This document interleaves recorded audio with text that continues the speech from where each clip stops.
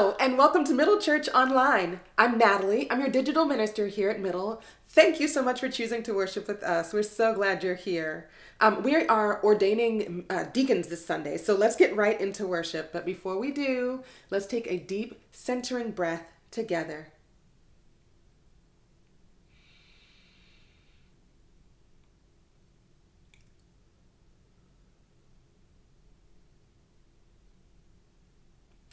And let us worship God.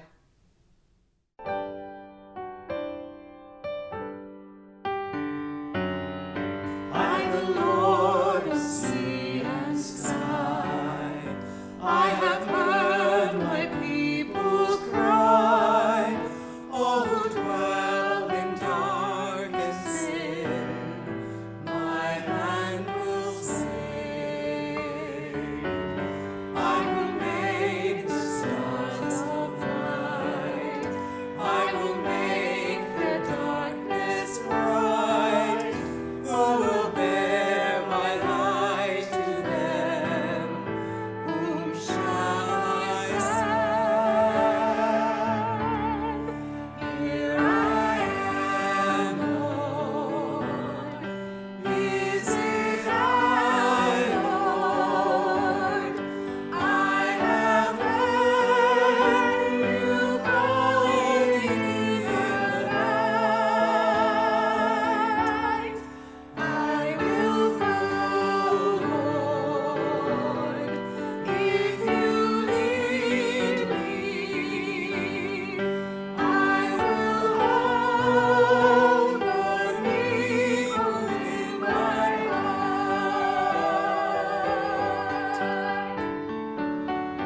I, the Lord's snow and rain, I have borne my people's pain.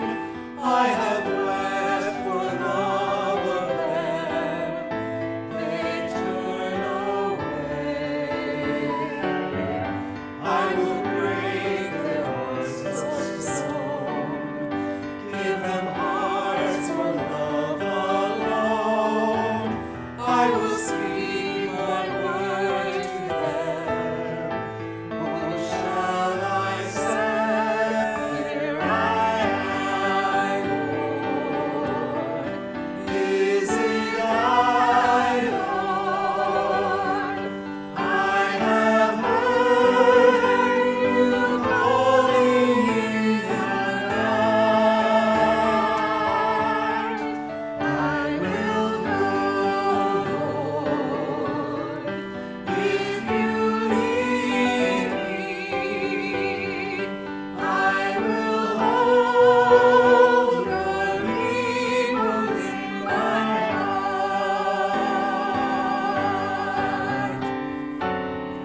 I, the Lord of wind and flame, I will tend the poor and lame. I will set a feast for them. My hand will save.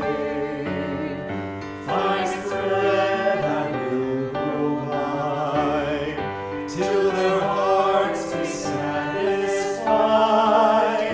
I will give my life to them. Whom shall I send? Here I am, Lord. Is it I, Lord? I have heard you calling in the night. I will go, Lord, if you lead me. I will hold your people in my heart.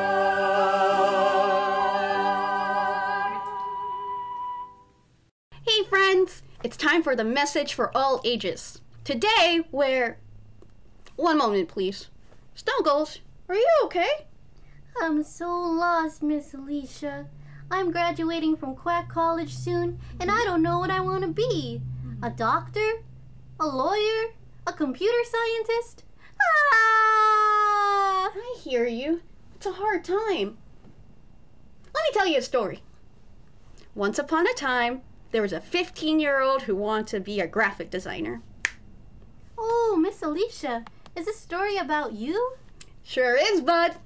When this 15-year-old became an 18-year-old, though, they wanted to be a theater designer. Wait, you changed your mind? After 3 years? I did. I wanted to do something with visual arts, but I also wanted to tell stories and to work with others. It was really scary at first to be so certain of something and then to change my mind. But I wanted to do what was right for me.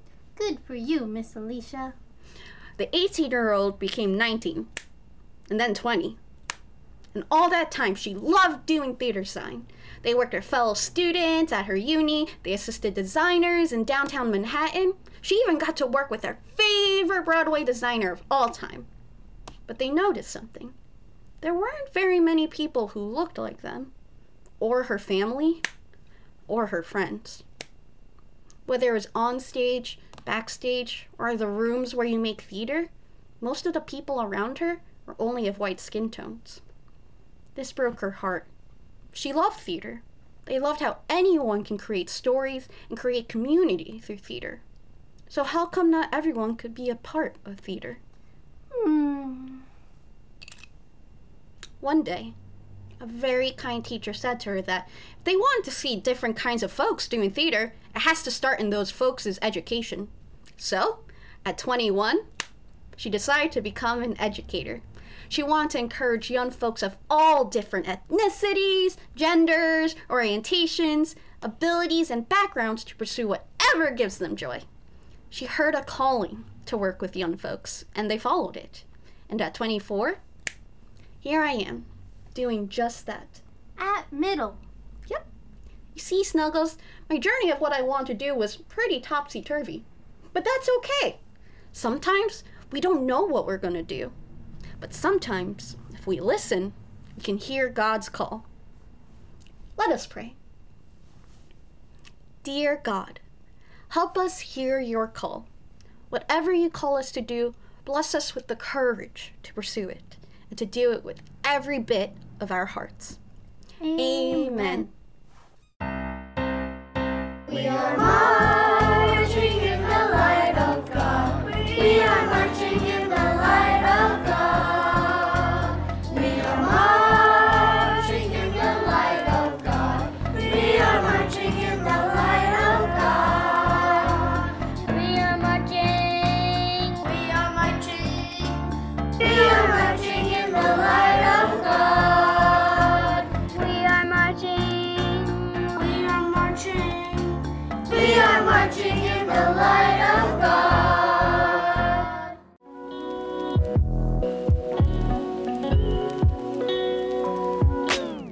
I'm Deacon Dennis Barton. I'm Deacon Edna Benitez. Hi, I'm Deacon Deborah Berg McCarthy. Hi, I'm Deacon Thelma Boyeri. I'm Deacon Linda Doria. Hi, I'm Deacon Pam Edgar. Hi, I'm Deacon Beth Elor. I'm Deacon Joanna Gopal. Hi, I'm Deacon Kaede Helk. Hello, I'm local Deacon Vincent Parham. Hi everyone, I'm Deacon Sandra Santana. I'm Deacon Kelly Smith.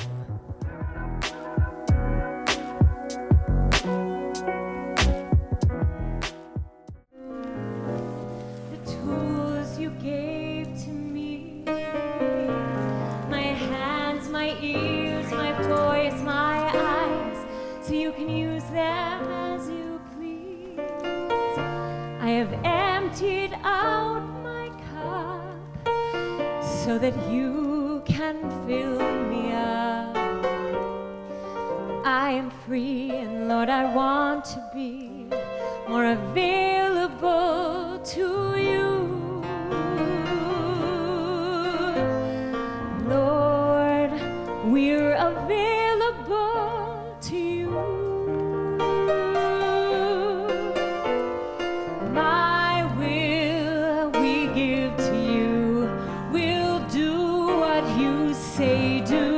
Use us, Lord, to show someone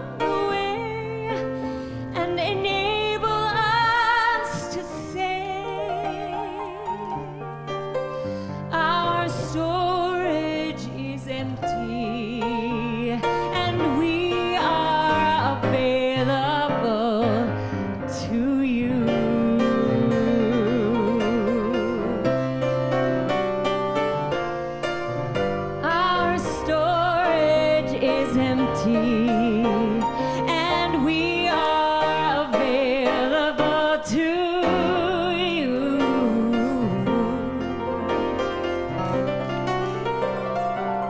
Oh yes, our storage is empty, and we are available to you.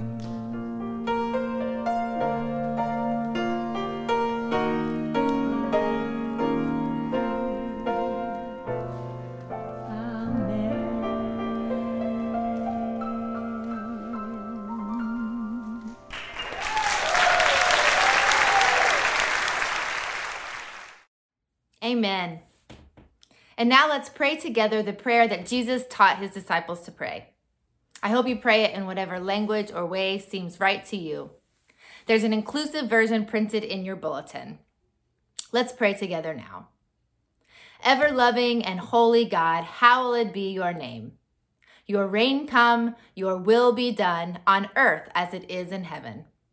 Give us this day our daily bread, and forgive us our trespasses, as we forgive those who trespass against us.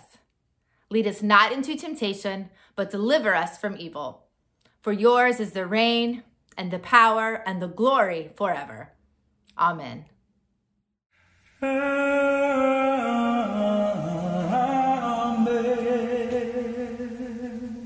Whoa, amen.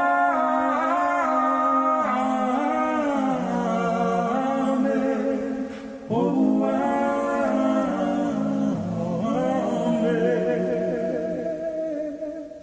Oh,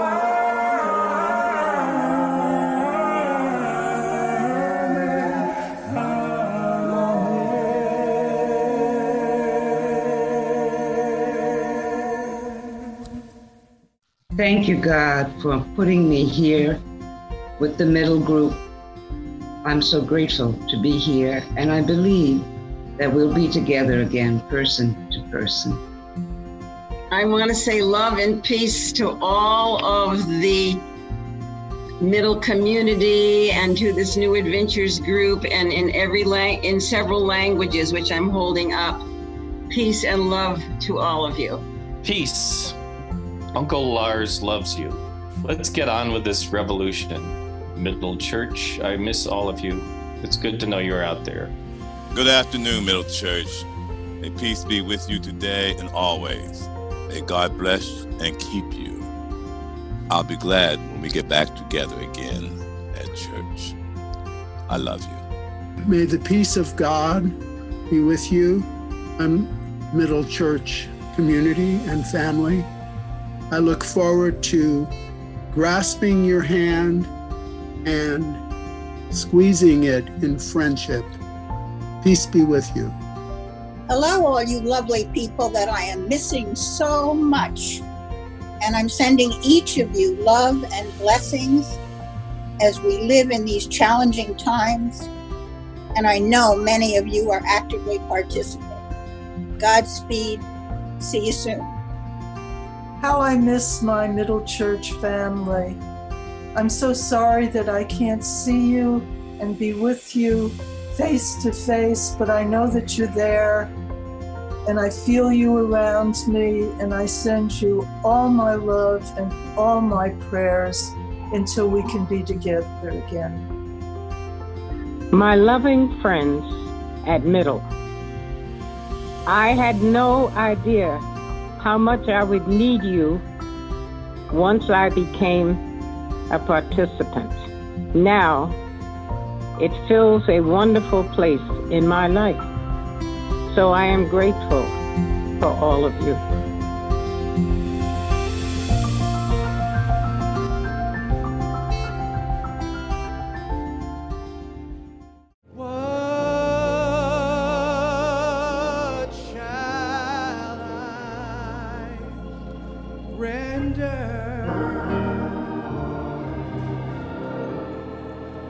Unto God for all these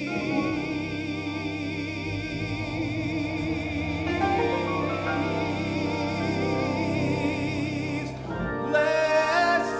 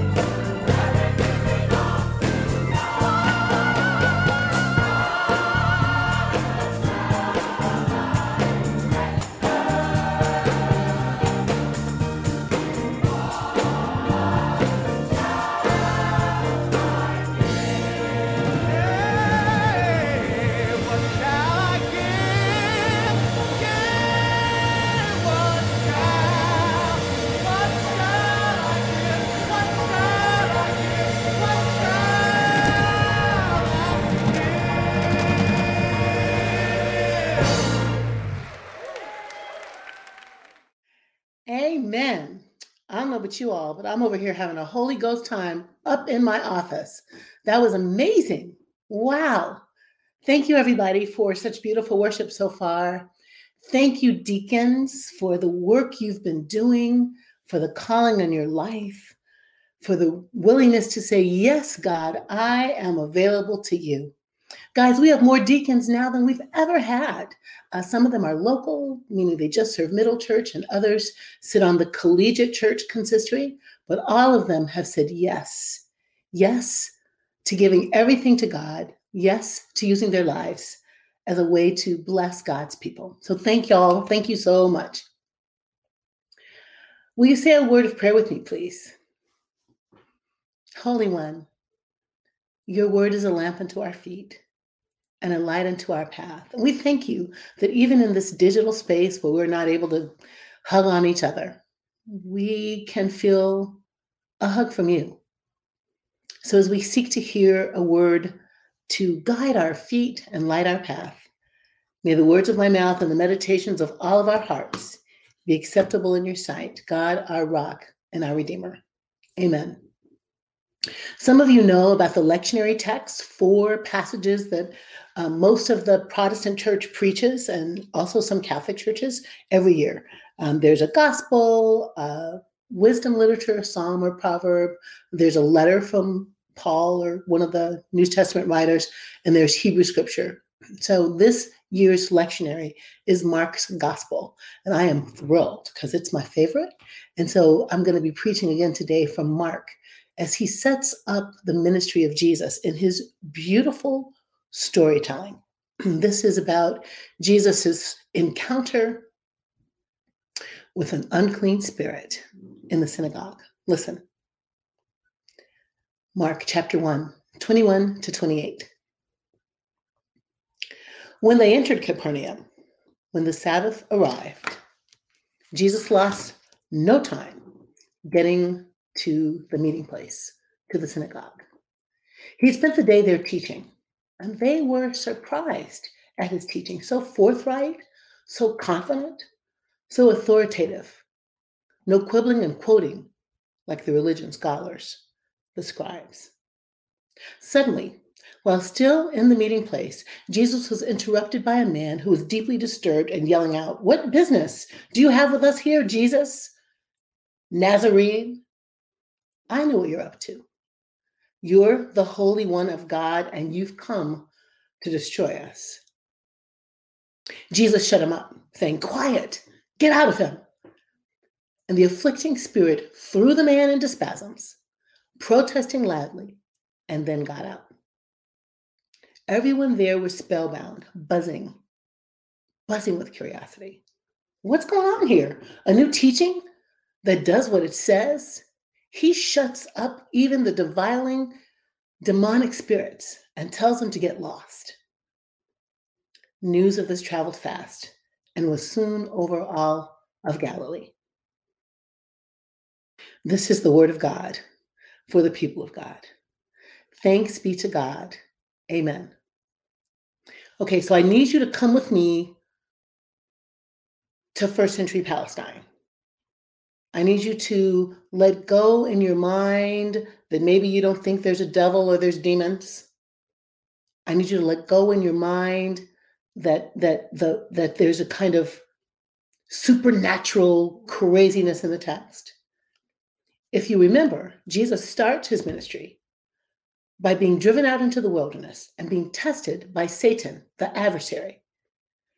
What I need you to know is that this kind of spiritual warfare, Holy Spirit versus demonic spirit, was real in first century Palestine, as it has been real in pockets of humanity all over the globe, all over time. Cuba, African nations, lots of indigenous places. Understand that there is a kind of other plane in which their spiritual battles are happening.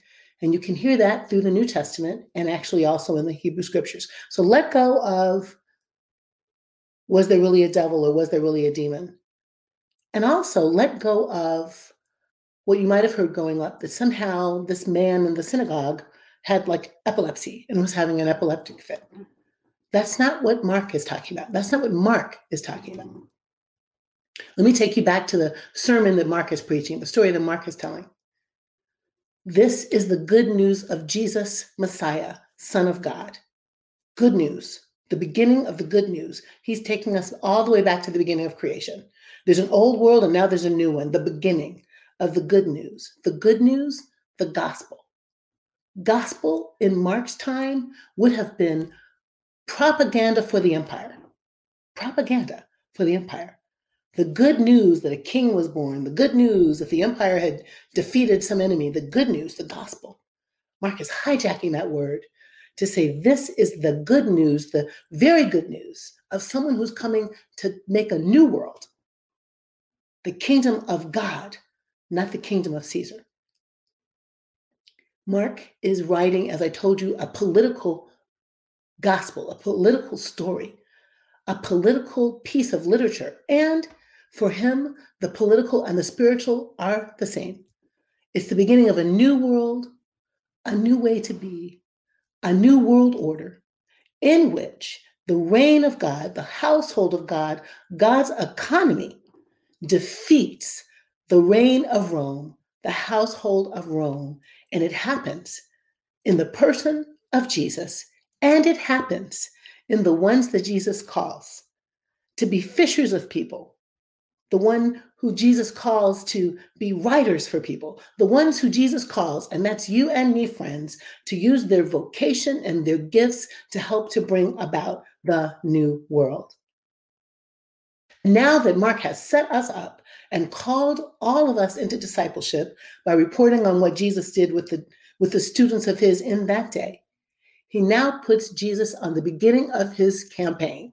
Now, you know, Middle's a justice-loving church, so we're always doing a campaign. Right now, Amanda's plotting with one of our members, Megan Kirksey, to do a freedom lab on how to fight this virus. That's part of our social justice campaign. When we work on teaching parents how to love on their children in this time of isolation, or against guns, or for choice, or for the environment, and against racism, this is our campaign. Jesus is beginning his campaign, and he begins it in the center of religious life, which is to say, in the beginning of the society life. Because in Mark's time, in ancient Palestine, occupied by Rome, the synagogue was, not unlike me growing up in the Black church, the place where campaigns were organized, the place where children were taught and raised, the place where news was shared, the place where energy was garnished to make a world better. Jesus goes right to the synagogue on the Sabbath. And the text tells us that he preaches as one with authority, as one who is compelling, as one whose sermon is totally different than the sermon of the scribes. The scribes, these religious authorities, these religious leaders that were also trained in the law, who had been preaching something, but the something that they had been preaching had been blessing rather than challenging the status quo. God's people were poor, God's people were broke, God's people didn't have health care, God's people had to give up a lot of tax money to build roads for Rome in territories that had nothing to do with them. God's people were not in control. They didn't have vote, voice, agency to change the things around them. And the scribes had been quoting scripture and preaching, but not at all teaching anything that would shake up the money that they were able to spend off the top or to change the way the world went. Here comes Jesus on the Sabbath day, preaching in such a way that it stunned the people who were listening. And not only that, panicked them, the language says in Greek, that they were thinking, what is happening right now? And right in the midst of that, right there in the synagogue, in the holy place, is a man filled with an unclean spirit, a demon. Now, stay with me. Again, not mental illness, somebody filled with malevolence, somebody filled with the same kind of spirit that had tested Jesus out in the wilderness, Mark wants you to make a connection there. That this malevolence was hanging out in the synagogue, unchallenged. Didn't say that this was one of the scribes, did not say this was one of the religious leaders, said that this man with the unclean spirit was hanging out in the synagogue. Okay. And what happens? The man, the unclean spirit, speaks to Jesus. Hey, why are you here? What have you got to do with us? What are you going to do with us? Jesus knows his name. Nazarene knows where he's from. Calls him a holy one of God. Not the Messiah, not Son of God, a holy one of God, a teacher, a prophet. And Jesus silences the man with the unclean spirit. When the unclean spirit recognizes Jesus, names Jesus, this is an act of power in ancient culture. Remember how Adam was able to name all the animals? The one with the power does the naming. So before the demon says anything else, actually calls Jesus Son of God, Messiah, Jesus silences him, tells him to be quiet, and also commands the demon, the unclean spirit, to come out of the man. Now, this is a battle. This is a cosmic battle between good and evil, between Holy Spirit and malevolent spirit, between reign of God and reign of Rome. And all through his gospel, all through his subversive good news, Mark is going to build this tension, and it's beginning to build now. Right now, Jesus, at the beginning of his campaign, has been able to control Satan in the wilderness and is able to rebuke this spirit inside the synagogue. Question, why is there an unclean spirit in the synagogue? Why was it okay with the scribes that an unclean spirit hangs out in the synagogue? Sometimes religious leaders don't like to call stuff what it is. Sometimes religious leaders, people like me, don't feel comfortable saying, that's not okay. That's kind of foul. That's wrong. Or that's evil. Because we think if we do, we're being judgmental. And we think if we're judgmental, people don't want to come to church. And we think if people don't come to church, we won't get paid. So some religious leaders are quiet, even in the face of what is clearly unacceptable, even in the face of what is clearly wrong, even in the face of violence, in the face of racism, in the face of homophobia and transphobia, in the face of anti-Semitism, in the face of anti-Islamic sentiment, in the face of capitalism gone wrong, in the face of poverty that cripples God's people, religious leaders just might keep their mouths shut because they don't want to make anybody angry and they don't want to make anybody uncomfortable, and they therefore don't tell the truth. Some commentators say when the man with the demon spoke up, he was speaking on behalf of the scribes, the religious leaders. What have you got to do with us? What are you going to do with us? Are you going to destroy us? And the scholars who think that, think it because in chapter 3, when the scribes are coming for Jesus, they say he is possessed with a demon. Can you feel the kind of symmetry in this story of Jesus casting out an unclean spirit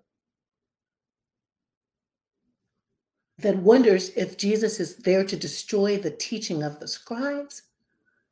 And then the scribes accusing Jesus of being filled with an unclean spirit. Mark is making a contest, friends, right there. So these scribes, these religious leaders who don't challenge the status quo, who don't speak against overtaxing people, who don't speak against prohibiting people from making a way out of their lives, who don't speak against the giant chasm between the have and the have not, those people, they weren't preaching with authority. Jesus' authority is the one that was capturing the imagination and therefore the organizing and therefore the willing to stand up and fightness, the willing to speak up, the willingness to protest of these people. This sets in motion, this early in the gospel, the context that's going to end in Palm Sunday with Jesus being tried as a criminal. Do we have unclean spirits in the places of religion today? Of course we do. Of course we do. We have uncleanness in our religious houses. We have funky, old-timey theologies in our religious houses. We have white supremacist ideologies in our religious houses, masquerading as faith. We have hate queer people in our religious houses. We have racism in our religious houses. We have unclean spirits in our religion yesterday, today, and tomorrow. And it lives unchallenged, unrebuked, unexercised because we're afraid. Because we're afraid to declare ourselves, to tell the truth, to tell Jesus his truth. This week, Middle Church tweeted some beautiful tweet. I'm paraphrasing it just a little, but we're more concerned with making sure God's people have food on the table than saved, sanctified, and filled with the Holy Ghost, or the personal relationship with Jesus Christ, or getting yourself ready to parachute out of the earth and off into heaven. I added some there. The fighting on Twitter and in Instagram because of that theological stance, that people would write back, oh no, Jesus is much more concerned about our personal salvation. Oh no, it's okay for people to be hungry. What makes you think God wants everybody to eat? I'm calling that unclean spirit. I didn't say demonic. I'm saying unclean. I'm saying impure. I'm saying not right. What interpretation did the scribes make about what was being said in the space of religion that would allow them to keep demonic spirit in the space? What weak, tepid preaching must that have been? Versus Jesus calling powers, principalities, and authorities to live as though God's reign is the most important thing on earth, to live as though the least are the first, to live as though children matter, all people matter, outsiders matter, women matter, to live as though our job is to make what we believe will be in heaven right now. This is a moment for the same kind of context and the same kind of contest right here in our religious life. Our religious life that created the Klan. Our religious life that sent little children on shoulders to watch lynchings. Our religious life, our Christian religious life that allowed for the wholesale extermination of Jews because they weren't Christian, the torture of Muslims because they weren't Christian. That's the same kind of tepid, unclean preaching that will not criticize people who chase children and accuse them of creating a false lie around gun violence when their friends have been killed. That the same kind of unclean talk that leads to the insurrection, not the protest that happened on January 6th. This kind of unclean teaching in our religious institutions, and Christians don't have the monopoly on that. Hate speech, anti-people speech, the lie about the environment being in trouble, this kind of unclean teaching has got to be challenged, and it isn't just my job to do so, my friends. It's hard to tell the people we love that we disagree with them. It's difficult to challenge the religiosity of people with whom we're in relationship. It makes us want to keep our mouths closed and see what's going to happen. But look what happens when we keep our mouth closed. The planet is dying. Look what happens when we keep our mouth closed. The closed mouth approval of exterminating Jews, of taking the land from the indigenous and kidnapping children and forcing their language and culture out of them. That same silence that allowed for racism to grow unchecked in this nation and to keep on marching until it puts its knee on the necks of Black people. Child, we have work to do to clean up these houses of faith with fierce love. Fierce love that takes the risk to tell the truth. Fierce love that challenges itself to be confrontational.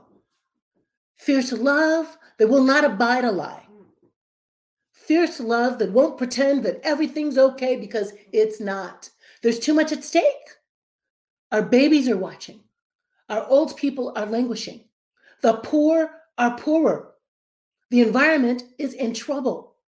We are the ones we've been waiting for to speak the truth, to call what's unclean, unclean. Yesterday, I spent 3 hours cleaning up my office. It looked clean, and it wasn't. There were dust bunnies everywhere, unfiled papers everywhere, stuff I refused to look at because I couldn't face it. It just was COVID-related depression, leaving things lying around. I'm taking on my closet next.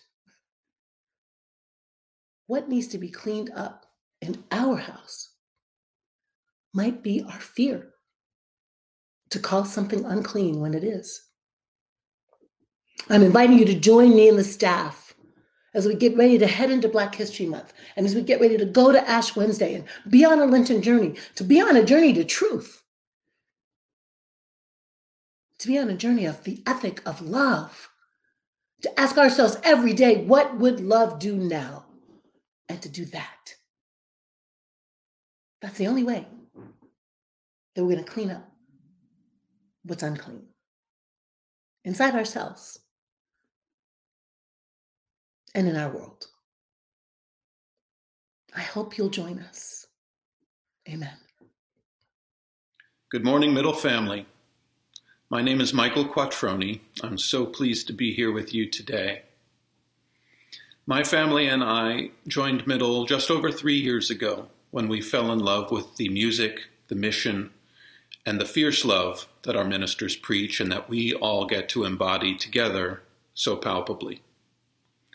Like so many of you, we were heartbroken to learn of the fire that took our sanctuary on that cold December night. But now, in the bright January of this new year, Middle is rising to the moment to turn that loss into opportunity. And I want to invite you to join us in doing just that. Middle Rising is our capital campaign to reconstruct our sacred space, where worship, artistic gathering, learning, and organizing happen. A Freedom School is going to be a part of this new space for the intergenerational development of a fierce love as a public ethic. This project is central to Middle right now. It will feature anti-racism trainings, art and justice programming, peacemaking workshops, conversations on reparations, and so much more. We need to build this together with our hearts, with our voices, and with our dollars, so I hope you'll join me. Here's how you can do just that. Sign up to become a member. I know our incredible team is putting the right link in the chat below. You can also donate. It's your support that powers this movement. Every single gift matters, especially in this difficult time. Do not underestimate the impact of your generosity. $1 will touch one person who will be encouraged, empowered, and loved on through Middle's digital ministry. So here are some ways to give. You can visit our website, www.middlechurch.org/rising, to support our rebuilding costs. Or you can go to www.middlechurch.org/donate to support our general operating costs and our programming budget. You can also find us on Facebook and click the donate button there. Or you can send a gift via text message by texting the amount of your gift to this number, 917-924-4666. You can also give via Venmo. Our handle there is @Middle Collegiate Church. Middle needs you to empower love and justice in our community. We can't do it without you. Please join us. We love you, Middle!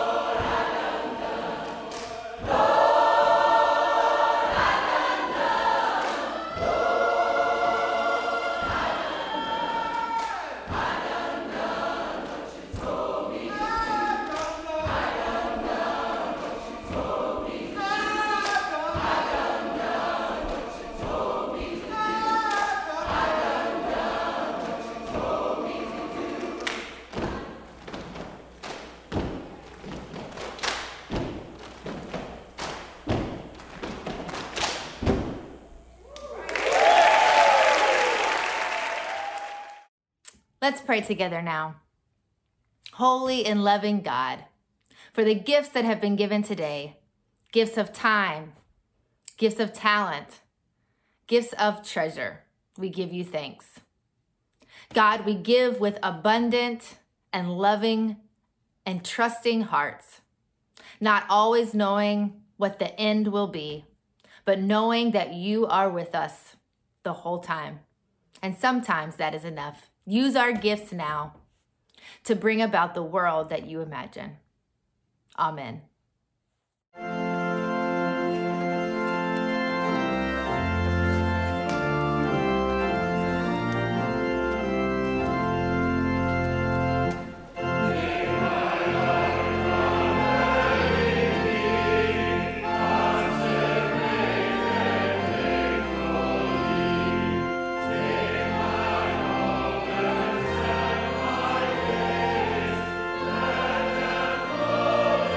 Sing